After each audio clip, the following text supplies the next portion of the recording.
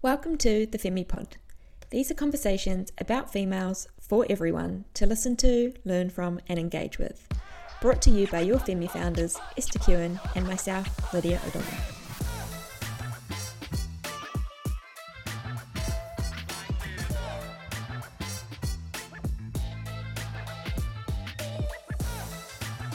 Welcome back to the Femi Pod for episode number 70. As always, I am here with Est, and this week we have a very special guest to chat all about running products. Straight off the plane from Boston Marathon, Molly Polak is a marathon runner and a product expert at Nike. Her title is an Econ. More on that soon.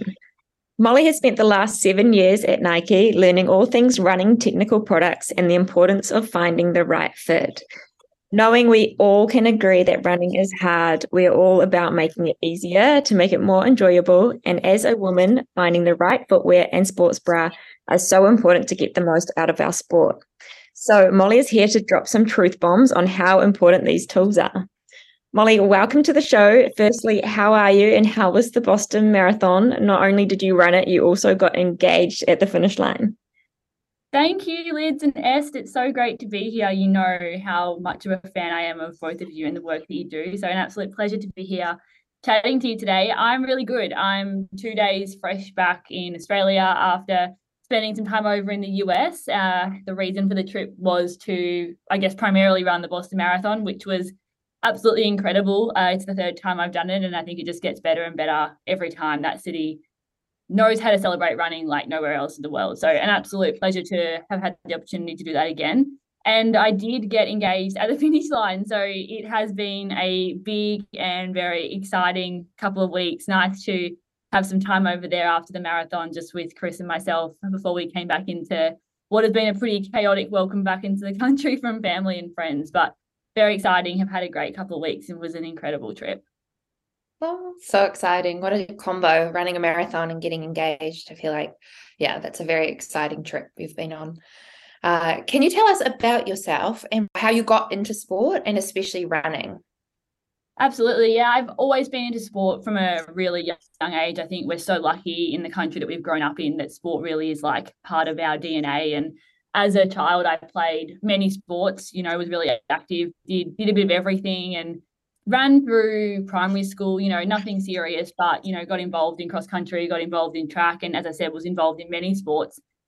Tennis actually was my real first love when it came to sport and something that I guess, pursued seriously throughout primary school and high school. And it got to the point where I was doing so much of that everything else, all the other sports that I had done as a child had to get pushed to the side to really focus on tennis, which took me to some incredible places around the world. But throughout that time, funnily enough, I actually really fell out of love with running. I've been a big listener of the podcast and, spent a lot of time talking to female athletes. And I love my time in tennis, but definitely had some moments along that journey where some of the experiences that I had really aligned to what others do. And for me, running was something that was used as a punishment to try and make sure that we were fitting within skin folds or hitting certain benchmarks. So throughout that time, whilst I was, not really focused on running and focused on another sport, I actually stopped running altogether and probably never would have thought that I would enjoy it or pick it up again.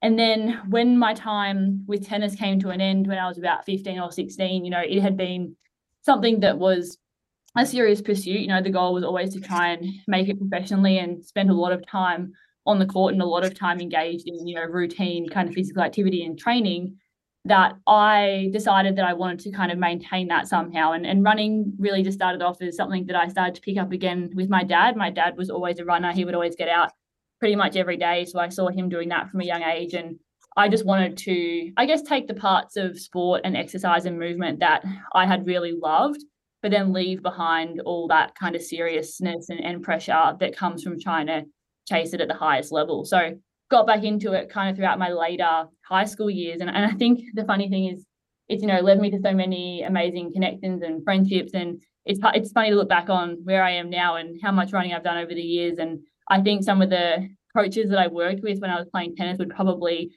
just be astounded at the fact that I've actually taken it and do it as much as I do, because I was pretty open about how much I stopped enjoying it for a while there. But that's really how I got back into it. And I'm obsessed with it now. I completely identify as being a runner, whilst it's absolutely nothing serious for me. I still just love getting out there every day with my friends and traveling the world, and now chasing down marathons is that fun physical pursuit. So amazing. It is so funny when you think about how much running was used as a punishment when we were kids. Like if you misbehave in school or in class, they'd send you out to run a lap. And now we do it every day by choice. And it's something that we love so much. But I think it is the narrative that you tell yourself about like that particular form of movement.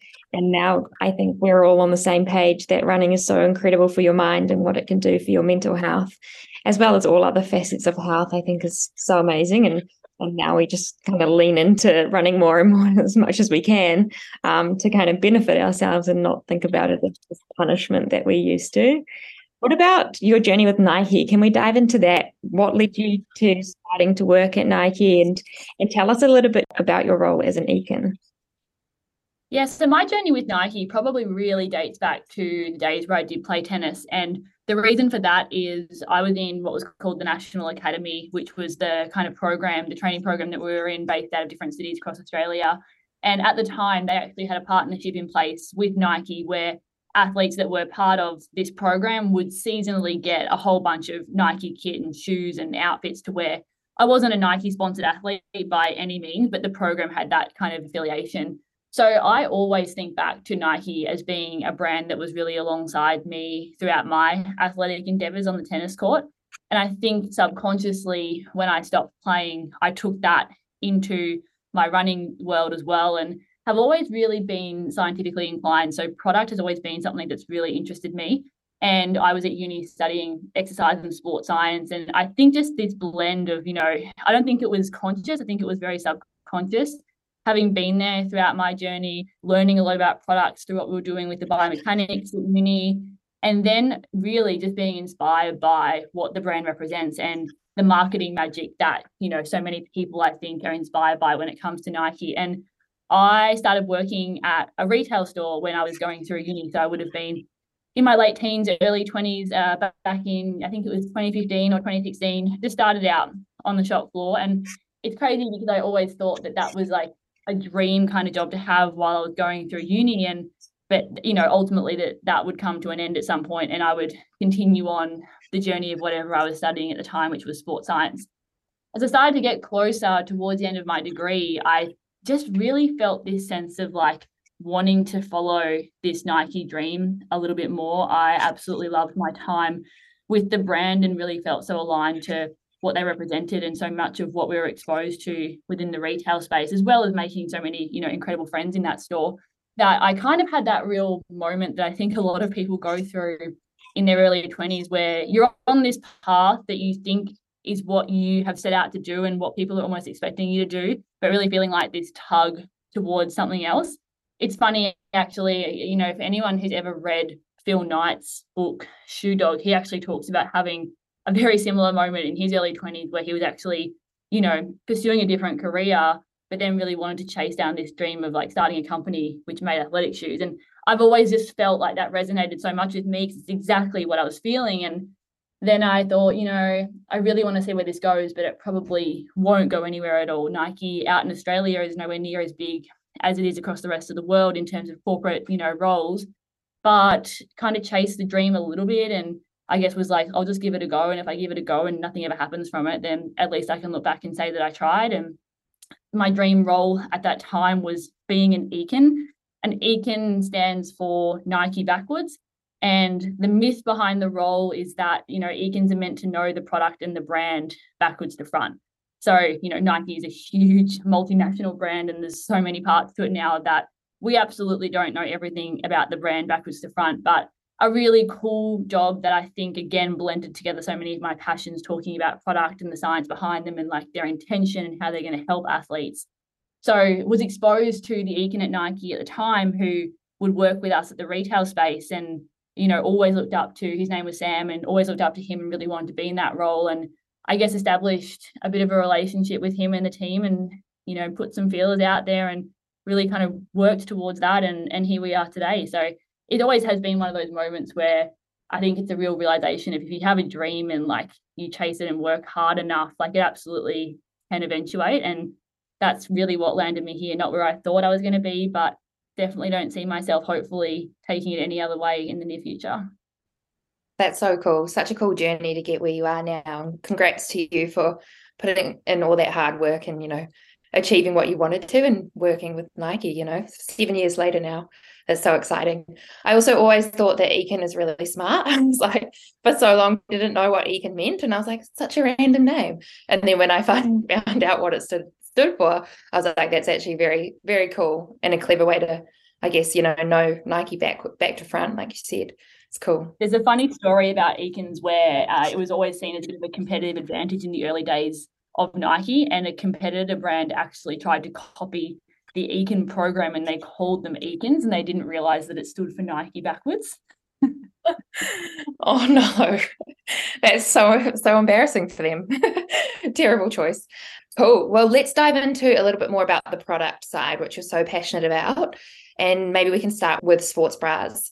I think both Liz and I were shocked with what we learned recently from both you and our Femi Physio Grace and how important sports bras are. And so we've both, paid a lot more attention to what sports bra we're wearing while we're training and why it's so important. Can you talk us through why having a good sports bra is so important? One of my absolute favorite topics to talk about, and definitely one of the most underspoken about topics that are out there for female athletes or really anyone with breasts who's playing sport.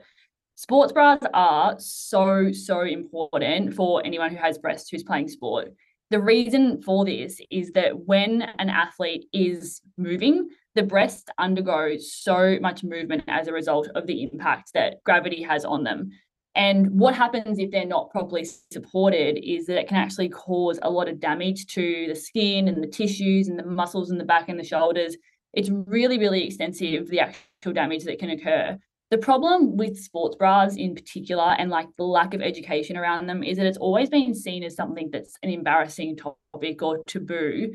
And there's been no education. No one has gone through primary school or high school having conversations about the importance of a sports bra. I grew up playing tennis and having a kind of serious pursuit of sport, and I know that you both have as well. And no one once thought to mention that it was really crucial that we had this sports bra, not just to protect ourselves and really elevate our experience of sport by reducing pain, but also to help with our performance. So we really look at it from two sides. There's that protection element, and we talk about sports bras as being a key enabler to keeping females in sport. But then for those who are chasing down performance goals, sports bras are equally important in this realm as well, because basically all that excessive movement that's happening across the top of the body and the torso is taking away from the movements that are going to allow people to be more efficient in their chosen sport. So when we start to break it down and think about it, it actually makes a lot of sense and it's really logical. And a sports bra is the only thing that really plays this role to protect and support the breast, because unfortunately, the breasts don't have a lot of intrinsic elements that can actually support themselves. I always say that the female body is so incredible at adapting and supporting itself in so many ways. But unfortunately, the breasts are a little bit of a contradiction to this rule. They're just not really built to be able to do that. And as we get older, the elasticity of the skin starts to degrade over time. So it definitely is one of those conversations as well, that what support they might be able to provide when someone's a little bit younger does start to become less and less as a female gets older. But yeah, it's so important. It really is like a technical piece of apparel. We talk about footwear a lot for female athletes. It needs to be a focus on the sports bra and the footwear. And we have a saying where it's like no sports bra, no sport, because it really is as simple as that. But just unfortunately one that's not spoken about nearly enough. And there's a real lack of education in this area. Yeah, oh my gosh, it's so interesting. And I'm so glad that we're able to bring you on the podcast to spread this education, because so many people just they really just don't think about it. And until recently, we've been doing the learning with yourself and Grace, have I actually thought consciously about what sports bra I'm wearing when I pull it on in the morning and go out for a run. And you mentioned our breast tissue and the support we have changes over our life, but what sort of age should young girls be thinking about wearing a proper sports bra when they're doing sport? Yeah, that's a great question. And I guess the complex answer to that is that it can vary. The reason for that is that the onset of puberty can vary so greatly amongst individuals, but as a rough indicator, anywhere from the time, someone turns 8 to when they're about 13 is really like the average age for the onset of puberty. And that's when breast development often starts to occur. So once these changes do start to occur and the tissue and the volume of the breast starts to grow, that's when it's really crucial that we are starting to think about having these conversations of wearing a sports bra. And unfortunately, sports bras have been one of these kind of apparel items that have been sexualized over the past, right? It's ridiculous because they're playing like a protective role, but it can mean that sometimes parents are a little bit reluctant to acknowledge that it might be time that their young female athletes start to wear sports bras because they can kind of have this idea of it being a sexual piece of apparel, which is absolutely, not the case at all, and something we need to really work to break down. But the age is a lot younger than what people often think, anywhere from 8. So this education really is crucial for those in primary school when you think about it like that. And another kind of stat that we talk about a lot to highlight the significance of it at this young age is there was a study done on UK young teen girls, so 12-year-olds, and 50% of them reported breast pain as a reason why they didn't want to engage in sport anymore. And participation rates really align to this narrative as well, because at those younger ages, the rates of participation for males and females are really quite similar. But then when you start to move through into the teenage years, there's this huge drop-off rate of young girls in sport. And we often have thrown out the line, well, girls are just not interested in sport like boys are. But it's absolutely not true. Why are the rates the same when they're children? And then why does this align to when a female body starts to change so much? And it's not just breast, it's menstrual cycle. But these are really valid reasons why female athletes, young girls, adolescents are dropping out of sport. And it's actually reported as being one of the top 5 barriers to participation. So absolutely crucial that we're having these conversations at a young age, because the need for a sports bra can start anywhere from the age of 8. And that's the average. So it might even start younger for some. That's insane. Yeah, I remember when I was young, I felt really awkward about bringing it up. I feel like we need to be more empowered as young women to know what these changes are, and like when we should be asking for help from our parents to like go and buy, a sports bra, or who to talk to get fitted. The other day I was going for a run myself and I saw a dad and a young girl running together, and she clearly didn't have a bra on under her top and her breasts were bouncing a lot. And I was like, no, because I'd heard everything from you. And I nearly stopped her on the street and said something, but I didn't want to make her feel embarrassed or uncomfortable. But I was like, she clearly needed one for her sport and wasn't in one. So maybe I should have had that conversation, but she probably would have thought I was a bit of a freak on the street, stopping her while she was running and saying that. Yeah, and it's complex, right? Because it is a sensitive topic, and it is something that people at this point are going to be embarrassed about because it's got this kind of taboo nature behind it. But I think that's just where we really need to commit to driving this education from a young age, because that's the only way that we're going to break down the stigma around it and really reduce, I guess, the damage that's happening for these young female athletes, because it's extensive. Like, in an hour of jogging, the breast bounces 10,000 times, and it's a huge amount of damage that can be occurring, not just to the breast, but her body in general. So yeah, it's always my call to action. It's definitely complex and it's not easy, but I think just the more we can commit to talking about it and raising awareness about it, like, hopefully this really improves things for females and future generations. Mm-hmm. Definitely. Yeah, I should have stopped and spoken to her, and the reasons why. I think, I'm someone that knows and lives in this space, and I should have probably spoken up. And that's the thing, just breaking it down, right, and taking away that shame is so important. But what makes a good sports bra? There's so many options out there. What makes one better than the other? There's a lot of things that go into the design of sports bras that I think are really important to acknowledge as like key constructional elements. I think the actual material and the integrity and the elasticity of it is really crucial. It actually goes through a lot of force, that sports bra, like the material elasticity, the way that it's like absorbing the force, preventing the movement, and then bouncing back into place. Like, it's a lot that's going through that. And you need that really high quality material, high quality construction. A lot of research goes into sports bras because they are this technical piece of apparel. The other key one that's really crucial to call out from a more general sense is that they have to have some kind of sweat wicking technology in them. Every brand has a different technology. For Nike, it's dry fit, but it's really crucial because this is a really high heat area of the female body. And 40% of sweat is actually absorbed by the sports bra alone. That just indicates like how much heat is being generated through there. And if you don't have a material that's able to effectively absorb and wick and kind of evaporate that sweat, or any technology in there that can do that, what's going to happen is she's going to retain a lot of moisture. It's going to cause chafing. It's going to be heavy. It's going to actually prevent her ability to cool herself as well. So that's why it's really important that the sports bra technology is something that's focused on, and that it has to be a good quality one that's designed for sport. It's one of the reasons why, some of the ones from brands that don't invest as much into research and design are just not going to be able to provide her what she needs in that sense. 40% is like a huge number. I think when we look at the shorts and singlet combined, it's less than 30%. So nothing in her body is absorbing as much sweat as that sports bra is. So they're kind of two really crucial things to think about, as well as the actual design and how that all comes to life. But I think what is also really important to call out is that female bodies have such a high level of individual variance, and the needs from one female to another are going to be so unique and so different. And that's based off, her body and her structure and her breast size, but also how she moves, her biomechanics, what sport she's playing, the level of impact, and how all of that comes together as one. So individual product design is really important to make sure that it's being matched up to the needs of that female athlete, to make sure that, not only does it have this high level material construction and sweat wicking technology, but that it's actually the right one for her as well, because it's not a one size fits all approach. And what works for you and Lids might be completely different for what works for me for the exact same movement pattern. So it is also a really individual, complex decision as well. Yeah, wow, there's so much to take into account when you're trying to find the right sports bra. I can definitely speak from experience about the sweat. I feel like no matter what temperature I take my sports bra off at the end and I could wring it out, definitely absorbs a lot up there. But what is your favorite sports bra to run in? Do you have a favorite?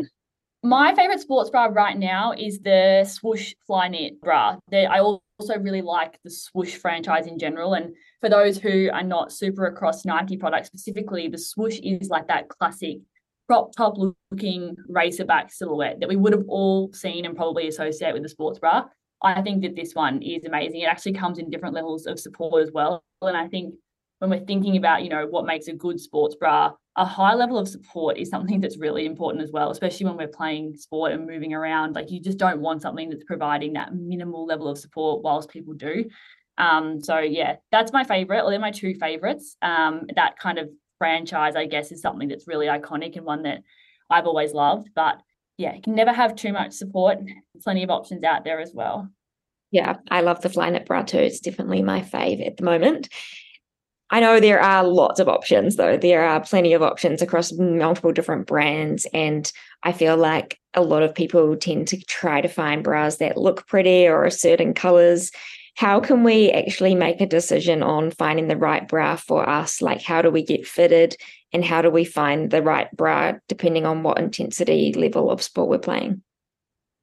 Yeah, another great question, and another area that I think we need so much education in. And also just to acknowledge that, when it comes to product design and research into this area, we are still fairly new. Like, there's only a couple of major institutions worldwide that currently study breast biomechanics. We are investing in sports bra research and design so much, and there's such a heavy focus on that. And there's going to be some incredible products that come from it. But historically, we haven't really had the options there, not speaking on behalf of any particular brand, but just across the industry, because we haven't done the research, which is so consistent with female athletes in general across the board. But when it comes to choosing a sports bra and choosing the one that fits correctly and the one that's right for the athlete, unfortunately, it just can't be a decision about aesthetically what you like the look of, because that's not going to necessarily meet the demands of what the impact protection needs are for that athlete. It's all well and good to look nice, but there's no point looking great if it's impacting the integrity of your body and also your performance. So there's a couple of things to consider. I think, first of all, it is this blend of what's the sport you're doing and what's the impact level of that sport. If we think about running is a really high impact sport. So you are going to need a sports bra that's providing that high level of support, or is at least designed for that, because product is designed really specifically to suit a certain impact level. So that's important to look at first of all. Then it's also what is your cup size and what is your back size and what are your measurements, because that will give you an idea of what level of support you might need. For example, we often say that a D cup, which is the average cup size in Australia, needs to be in a high level of support sports bra, no matter what sport they're doing, even if it is more of a medium impact sport. So that's important. And then the third part is, once you've matched up the product and what its intent is, what level of impact you need for your sport, what size you are, is how they all come together. So how that bra that you've selected actually fits your body.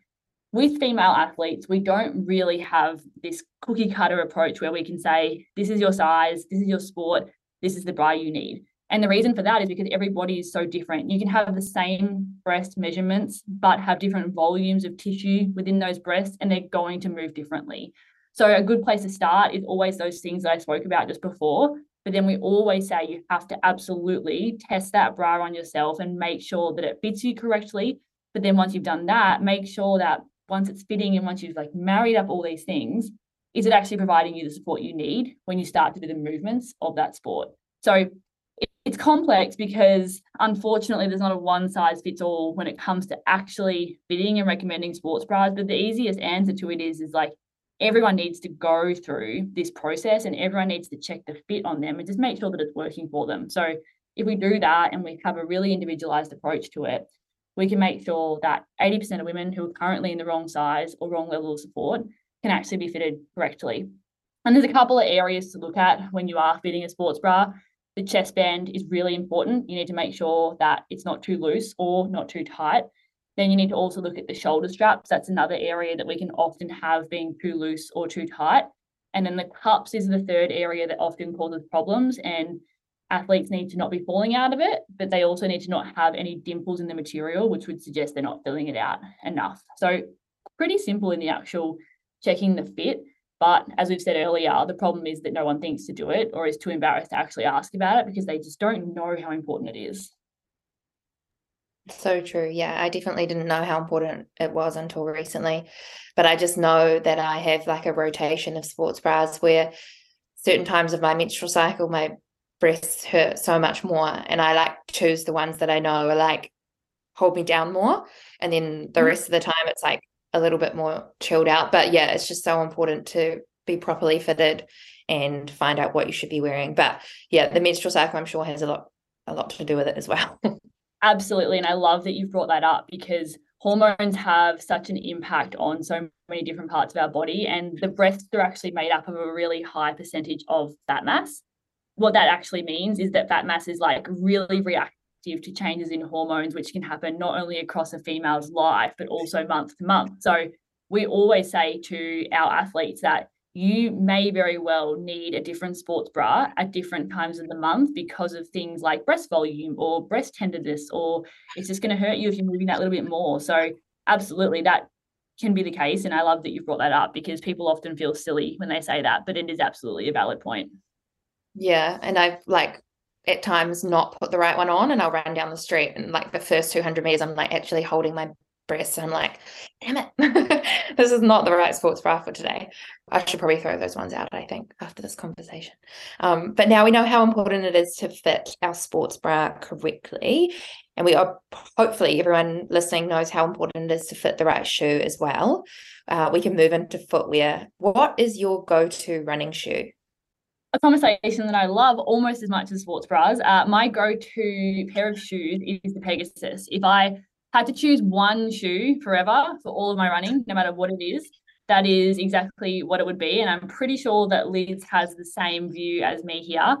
I do like to change my footwear based on what kind of run I'm doing. So I do have, I guess, many go-tos for many different kinds of runs.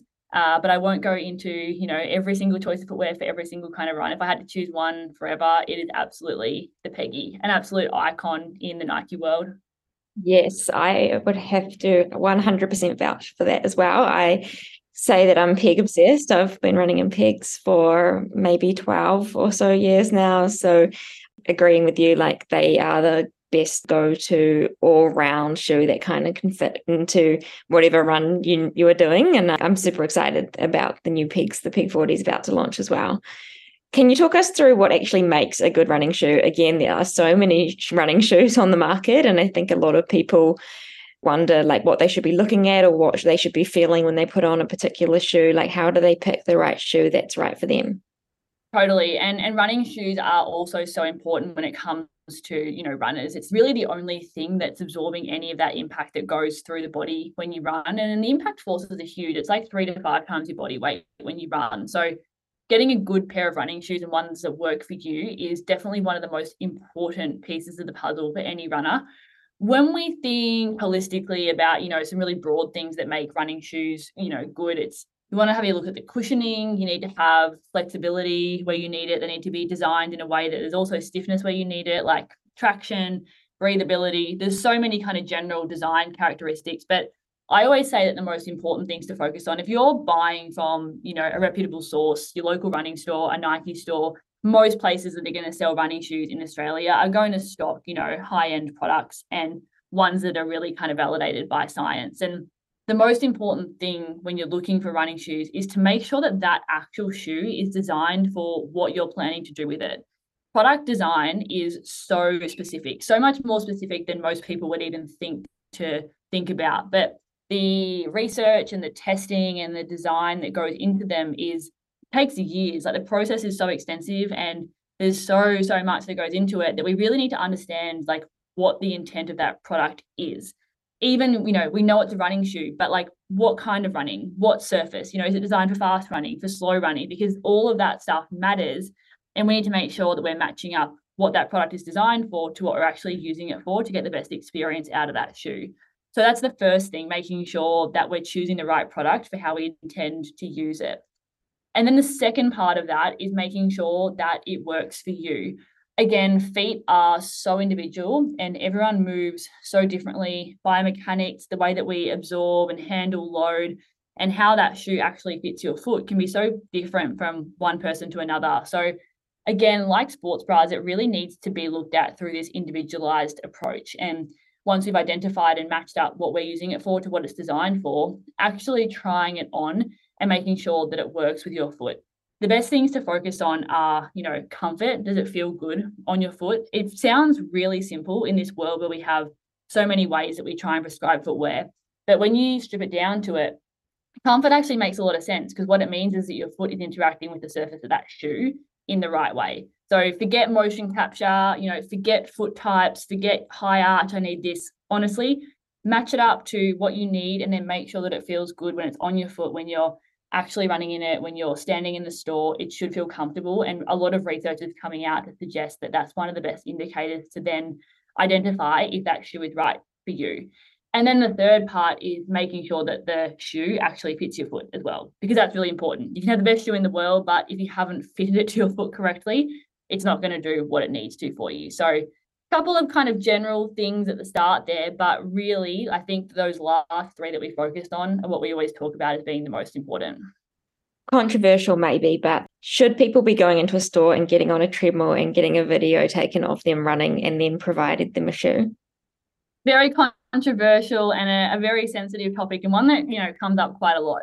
I think what I want to say here is it can depend on who is prescribing that shoe and who is doing the video analysis of it. If you are taking a video on an iPad and putting it into some generic product, you know, by someone who works at the local running store but doesn't have an extensive history in biomechanical analysis, then I would say there's a fairly good chance that what that is going to suggest for you is really not backed by research or science. The other one that is really important that I have to touch on is that people have this misconception that they need to have a shoe that stops pronation and provides them with a really high level of arch support. And it's not, you know, it's fair that people have these assumptions because the industry has spoken about this for such a long time. But really, we're moving away from that and saying that you actually want to just let your foot within reason moves how it wants to move. We don't want to stop pronation too much. Pronation is like this natural shock absorber. Imagine if you jumped off a table and didn't bend your knees and you just landed straight-legged. That is what it would feel like if you ran and didn't have pronation. So we don't want to focus on that. We don't want to try and stop it. We don't want to focus on having excessive arch control unless you've been told by someone who's highly qualified in this area that that's what you need. We just really want to focus on making sure that the shoe is right for what you're doing in it and that it actually fits your foot and that it's comfortable. So I don't know if I answered your question there, Liz. It might be a bit of a long-winded way of saying, for the most part, I'm not a big fan of treadmill biomechanical analysis when they're done in a running store. I love it. So useful. So many awesome tips. I laughed a little bit to myself when you were talking about like finding the actual right shoe and that being the first step, like as in what that shoe's designed for. And I just remember seeing so many people at the gym when I used to work at Les Mills and Alpha Flies just at the gym doing training. And I'm like, what are you doing? Those are like really expensive, high-end, just for racing shoes, and they're wearing them to the gym. Yeah, and like that's not good for the individual who's using them for the gym work, and it's also not good for the actual lifespan of the product. And we so often see people that will come back and say, this shoe is rubbish, and it lasted for 10 weeks and it's already got holes in it. And it's like, well, what were you doing in it? And it's like, well, I was skateboarding in it. And it's like, well, it's not designed for skateboarding. It's not designed to handle those external forces on the top of the shoe. But at the same time, it's like, it's not their fault because they don't know. But my advice to all runners is educating yourself on footwear and your running shoes is actually one of the best things that you can do to make sure that you're using those running shoes as like a tool in your arsenal to aid you on your running journey, because footwear has a really big impact on like how we distribute force and load and how much we're going to enjoy that workout or whatever we're doing. So it is absolutely, not indulgent to spend the time understanding how they work and what they're going to do for you, because they have a huge impact. And it's really, like, as I said, the only thing that's there protecting you from the forces that are going through the ground. So definitely worth taking the time to learn about them. So true. Are there any differences between men's and women's running shoes? And if so, what are the differences?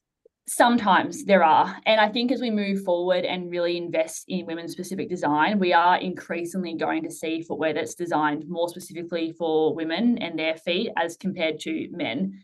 The reason for this is that, female feet are not just scaled down smaller versions of male feet, but they actually do differ in a number of kind of characteristics in the shape of the foot, particularly at like the arch and along the lateral side of the foot, around the ball of the toes as well. So these differences really need to be taken into account if we are going to make sure we're providing the best product solutions for females as compared to males. So sometimes in certain models, and at Nike we do this quite often, we use female lasts, which means that the last is what the shoe is actually built of. So if you imagine that while the shoe is being made, there's like almost a fake foot kind of shape that's shoe is then built around it.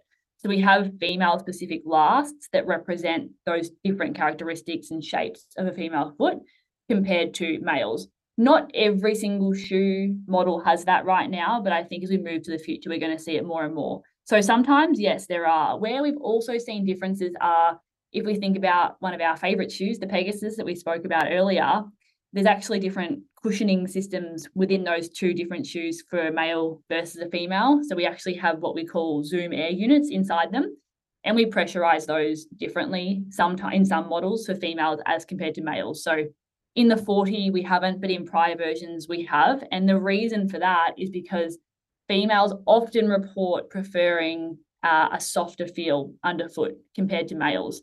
Sometimes for them, cushioning and comfort is like seen as being a higher priority than their male counterparts. So throughout the wear testing process and product design, the teams are always kind of looking for these little nuances in what males versus females are reporting. And if it's deemed to be enough to kind of create different models, they absolutely will. So yeah, there can be differences, and we definitely should be chatting to whoever's serving us the footwear in that moment to make sure that we are taking these into account, because different shaped foot, different characteristics. It's obviously going to be optimal to have the one that's designed most for your foot to make sure we're not moving around in it and really utilizing that as the tool, to help us perform as well as we can. Yeah, super interesting. What about, I know this is a super privileged question, but should runners have multiple pairs of running shoes? I know for you and I and Est, we bounce between different shoes. Can you talk us through the benefits of having different shoes for different purposes and how we can get away with potentially only having one shoe if that's what's accessible to us? For sure. And I think the crux of that question, really kind of lies in we want to make sure that we're trying to provide solutions to people, no matter what kind of disposable income they have to spend on their running shoes. But if we look at it from a point of view where someone does have the ability to purchase multiple pairs of shoes, firstly, then absolutely. And there's a couple of reasons for that. I think if you look at it from a performance lens, first and foremost, for those who are quite committed to their running and doing different kinds of runs, as I've mentioned a few times, product is designed really specifically for not only, running, but fast running, racing, trail running, tempo running, like fast training running or slow jogging. So if you can best match the intention of that product to what you're actually using it for, you're going to get the best experience out of it. And they all have these subtle design differences that really elevate the experience if you do match it up. So there's that performance side of things. We don't want to be wearing racing shoes every day for training because there's things in that racing shoe that might help you run faster, but it's not optimal to have under your feet every day for the bulk of your mileage. The other side of it as well, besides that kind of performance and experience conversation, is that when we look at running shoes and how they distribute force amongst our feet and bodies, those different design characteristics of these different shoes are going to send that force to different parts of the foot, the lower body. We can't alleviate force, right? So we spoke about 3 to 5 times your body weight going through when you run. That's not going to go anywhere. Like, your body has to absorb it somewhere. It is a myth that we can completely mitigate that. What happens is, depending on the running shoe and how your body and foot works with that, it's just going to get sent into different places. So if we are wearing the same pair of shoes every single day and running is a linear, repetitive sport, then that load and force is going to be going to the same muscles every single day. The risk of that is that we overload that same part of the body by doing that every single day, where even just subtly changing the shoes that you wear can send that force and distribute the load to different parts. And that could be the difference between getting some kind of overuse injury or being okay, because we know that it can be really subtle overloads that can cause huge issues. So that's another part of the conversation. And it's another reason why I really encourage runners to educate themselves on the footwear design characteristics, because understanding what they do and how they distribute this force and this load, you can use these to your advantage. If you have a tight Achilles and you want to try and offset that, well, you can choose shoes that are going to help you do that. So that's why I say it's absolutely, not indulgent to be buying multiple pairs of running shoes or to be focusing or spending the time on actually learning about them or talking to someone who does and can help you. So no, it's not. It's absolutely a valid thing to have many running shoes. I'm not sure where the limit ends. I guess there probably is a top limit on that. I don't like to limit ourselves with numbers. How many running shoes do you have, Mol? I don't know. That's a great question. I actually do recycle mine after I have finished running in them, so I don't have a tally of them. I send them on to a better home. But yeah, the world's your oyster. Have as many as you want. If you want to keep sending that force to different parts of your body every day, well, you're going to reduce your chance of injury. So that's how I like to think about it. But if someone doesn't have the luxury of having that many pairs of shoes or really isn't interested in investing, in that many pairs, then I think a pair of running shoes that is designed for training and to handle that amount of load. So something like a Pegasus, something like an Invincible, they're designed to handle bulk mileage. They are going to be a lot more forgiving wearing them every day. You would absolutely not want to have something like a racing shoe and try and wear that every day. So just something that's really versatile is going to be the best option if we're just going to have one. Awesome. Such good advice. I feel like the pegs are pretty light anyway. I've done some decent workouts in them. So that could be a great option for someone wanting an all-around shoe. Can you talk us through the technology of the speed shoes, for example, the Nike Vaporfly or Alphafly, and do they actually make us any faster? Yes, they absolutely do. These shoes are designed to be so efficient to really help runners run faster in those moments where they need to. So think like race day or maybe some key training workouts leading into those races. But the way they actually do this is through a system. So there's a couple of elements here that come to play, but there's the foam, there's often some kind of metal plate, and then it's also about the actual shape or geometry of the shoe itself. And what that system does is really makes the runner more efficient. to understand how they work, I think it's worth just touching on every time a runner's foot hits the ground, they lose a certain amount of energy into the ground that doesn't get returned to them in their next stride. And what these shoes really do is hold on to as much of that energy as possible, minimizing how much gets lost into the ground and then returns it into the runner's next stride. So they almost work like this really efficient spring, but scientifically, they're not actually acting like a spring because they're not giving you anything back that you're not putting into them. So hopefully that makes sense. If you can't turn your legs over at the pace required to run at a certain pace, you're not going to be able to do that just by wearing these shoes. But what they do is reduce how much energy is wasted or lost into the ground. And when you think about a long distance event, which is what these shoes are designed for, over the course of a marathon, being more efficient is going to help you ultimately run faster because long distance running is all about efficiency. So that's how they actually work. And the results really speak for themselves with these shoes. Since super shoes came out, Nike really brought it to market back in 2017 with Eliud Kipchoge, but they've absolutely taken off and everyone has their own version of these shoes. And we see these records and these times falling. And in terms of efficiency, the actual results that runners can see from just wearing these is anywhere from a 1 to 8% increase. So it's very individual. It depends on the actual runner's biomechanics and how they interact with the shoes. It's not like a one number for everyone, but they absolutely do make us faster by making us more efficient. So pretty incredible that this is where we are in the sport. And I think really exciting when it comes to being able to really help runners on their journey to chasing down these PBs by providing them these product solutions. Yeah, they're pretty incredible.